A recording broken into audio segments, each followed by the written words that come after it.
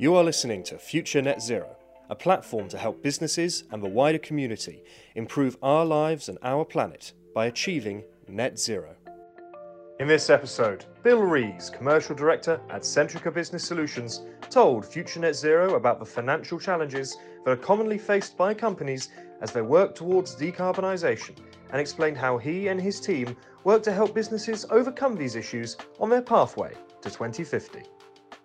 Welcome to this Future Net Zero podcast. Today I'm joined by Bill. Bill, could you please introduce yourself? Hello, good afternoon. My name's Bill Rees and I'm the Commercial Director for Centrica Business Solutions UK and Ireland. And it's a difficult time, but how are you doing at the moment? Very good. Yes, there's a lot of interest in our solutions, particularly around decarbonisation solutions. So we're seeing a lot of interest from customers who are, even though they're going through lots of change at the moment and some sort of challenging environments, they are very determined to see out their climate goals. And also we're working with a number of customers who are very keen to see energy savings to help their businesses become more sustainable, both economically and environmentally. And I suppose in terms of customers still being focused on their net zero goals and their climate goals, there is one concern there, isn't there, which is lots of businesses, unfortunately, aren't making as much money as they used to, and they're going through difficult times because of this pandemic. How is that affecting things in terms of the financing? Because obviously the finance is an important part of the journey towards net zero. That's right. And my role in Centrica has been, for the last sort of eight, nine years, is about helping customers who are looking to do some energy projects or energy transition schemes to access finance. And the current climate is one where organisations are definitely tightening their belts, and there isn't large piles of cash available in their organisations to implement these projects. So even though there's a real desire and a strategic drive to go through this sort of decarbonisation journey, the challenge that the people in these organisations who are focused on this are coming up against is cash and how to access capital to invest in their projects. Is that proving a major worry for them, do you think? It's not necessarily proving a worry. It's a bit of a stumbling block, though, I think. And organisations who historically have been looking at energy would often see energy as something they sort of tack on as part of their facilities maintenance strategy to save 2 or 3% each year. Whereas now they can usually find pockets of cash or include it in the budget for next year, and there was resource available. But now the scale of the challenge from the board level, where they want to go and say we're going to be net zero by 2030, or where they're saying we need to find large volumes of savings in our energy bills. Yeah, it's massive, isn't it? The scale of capital that's needed to get to anything like that is never going to be found in the organisation. So they are very keen to find solutions providers who can help them access that cash. One of the real challenges for organisations is, I think historically, the focus on saving energy has been a sort of small ticket size investments. They might include it as part of their budget for next year to include a few sort of tens of thousands of pounds to maybe do a small lighting project or to access some small energy efficiency projects. And organisations could usually build it into their budgets to do that. The thing that's changed now is the strategic drive right from the board level, and to go after net zero by 2030, or to save 10% of their energy costs across their group in a very short space of time. That is massive, and the ability for an organisation to fund that themselves, for a corporate to fund that themselves, is impossible, really, and it's not part of their core financing or their core finance strategy. So one of the things that small organisations and corporates are really struggling to do is to work out how to finance those projects. It is a bit of a worry for, I think, people whose day job might be an energy manager, where they've had to find, as I said, £100,000 maybe for a lighting project, but now they're faced with a multi-million pound cost to help their organisation go through an energy transition in a very short space of time. And the interesting thing is the market, I wouldn't say, it's not that there isn't enough cash out there. There's actually, in some ways, too much cash. The range of money available from different banks and institutions is growing by the day. However, the challenge is that it comes in such different shapes and sizes with different costs associated with it, with different terms, that it can be a real challenge for organisations, for energy managers, for whose day job it is not to be kind of bankers, to working out what's the best pool of money to access. Yeah, there are definitely a lot of obstacles that come along with the opportunities that this net zero transition is bringing us. And how have you seen a change recently in terms of how your customers prioritize carbon reduction against commercial considerations? You touched on it there, but obviously commercial considerations are becoming always important. But at the moment, lots of companies are just struggling to stay afloat, aren't they? So what kind of balance have you seen happen between those two? So that's an interesting question. And I think the two are almost going more hand in hand, if I can say that. I think, I've been in the industry for a while, and five years ago, people saw carbon, I don't want to say they sort of paid lip service to carbon, but they saw it as something that you sort of, as long as you can demonstrate it was positive from a carbon perspective, and I say positive as in it was taking carbon out of the atmosphere from their sites and reducing their greenhouse gas emissions, they were happy as long, but the main driver was savings. I would say that's flipped. What people are determined to do now is to access carbon savings on their sites and across their groups. Well, we have all these commitments now, don't we? That the businesses know they're going to have to hit. So it's become a lot more real. But the main driver from now, whereas before it was savings and it just had to be carbon beneficial, now it has to be carbon beneficial and drive to a net zero 2030 or 2028, something like that. But it needs also, and the sort of the hygiene test, it also needs to save the money. And I'd say the prioritization has flipped, but both are still important. And in fact, I would say because of the real drive from audiences and the customers of our customers and the sort of B2C customers that might be at the end of the chain, towards seeing decarbonisation, actually the commercial requirements are all aligned. If an organisation hasn't got some big goal around decarbonisation, then actually it could really harm them and their reputation. And what do those customers normally struggle with when they're kind of dealing with the commercials or that side of energy solutions?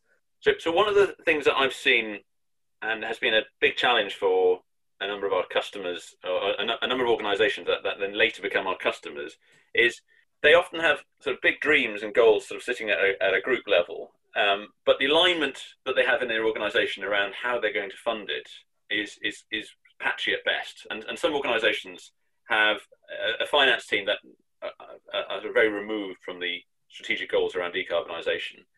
And I think one of the things that I would sort of recommend to any organisation that wants to go through this energy transition is to get internal alignment. What are the financial objectives and the commercial objectives alongside the decarbonisation? And the reason I say that is because it then makes accessing finance and accessing the commercial opportunity much more accessible, because you've got that alignment.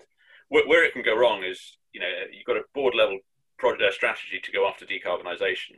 However, you've got some financing restriction about, borrowing money or using cash off, or off balance sheet solutions.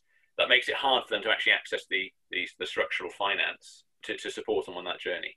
So gaining that early alignment within a corporate organisation is really key to helping them on that decarbonisation journey. Yeah, so basically making sure everyone's on the same page and making sure that the steps that need to be taken can be taken, I suppose. And obviously the solutions that can be rolled out to different businesses are going to be different depending on the location of the business, what sector it's in, how many staff it has, its turnover. So a whole range of different factors are going to come into play and affect what solution is best. But what particular questions should business ask themselves before investigating what energy solutions are going to be the right ones for them? So there are a number of considerations.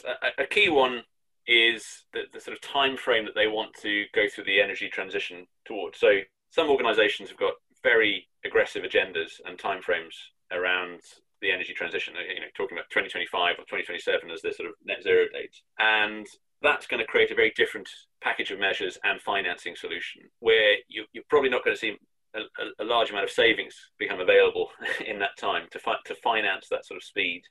Yeah. And to finance the range of technologies you need to go through that. Well, that's very short term, isn't it? It is. And all credit to organisations that are trying to do that. But at the same time, organisations that have a longer time frame will be able to access maybe some sort of technologies that become commercially viable at a later date, but they can wait until those moments and sort of get the timing, balance the timing and the carbon to get that. The other element is the tenor to which you're willing to sign up. Again, I know if you look at sort of the likes of sort of corporate PPAs, organizations that can sign up to longer corporate PPAs will see lower costs for buying power through that way, compared to some organizations that can never sign up to maybe more than 5 years. They can't make commitments more than 5 years because it goes against their procurement rules for making energy commitments. So those are some of the real kind of key elements that can really shape and change their sort of dynamic and the types of finance they get. Another one I think is really important is how do they want to account for it on their books, and how do they want to sort of see it approach their sort of annual accounts. And the reason I say that is, I mean, historically in this space, sort of the off-balance sheet service contract methodology has been talked about a lot. And I think with the accounting rules as they are, there are certain contracts and certain technologies that you can achieve that kind of balance sheet treatment with. And if that's a complete, a go no go for an organization, then that needs to kind of go into the consideration of the types of technologies and equipment they use, because that will help drive their broader kind of accounting and finance objectives, and amongst many other things as well. I mean, you've got to think about where an organization is, look across its, look at a big picture of where that organization is going. You can't sort of pick piecemeal. Well, you can pick piecemeal sites and do little bits of technology solutions on each one. But I've always sort of seen that, the challenge we have is that organizations try and pilot, and they get very focused on a pilot site. And then they'll maybe do 2 or 3 others. But with finance, you get the better cost of finance and better structuring solutions if you can take an approach to looking at the whole scale of the opportunity, looking at the entire portfolio of that customer's estate. Because you'll get, you'll be able to access more finance at a lower cost. You'll be able to structure something which probably is more likely to reach your financial objectives around balance sheet, etc. And also, it's just going to give you much more bang for your buck in terms of getting to the sort of net zero journey that you want to get to much sooner. So how can Centrica help organisations with financing these decarbonisation strategies? So one of the things that we like to do at Centrica Business Solutions is to work with our customers to get alongside them and understand their broader energy journey. And we have something called the Energy Pathway, which is about getting alongside those customers and helping them understand their broader strategic aims around the net zero journey and their energy transition that they are on.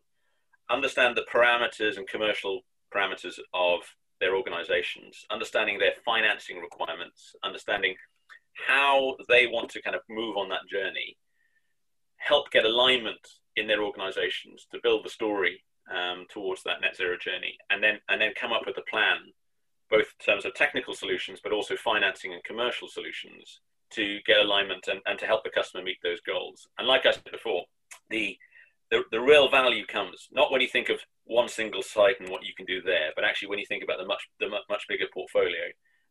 And for us, we see that as a much better way of going into the financing market and looking for banks that want to fund a range of technologies across multiple years, across multiple sites.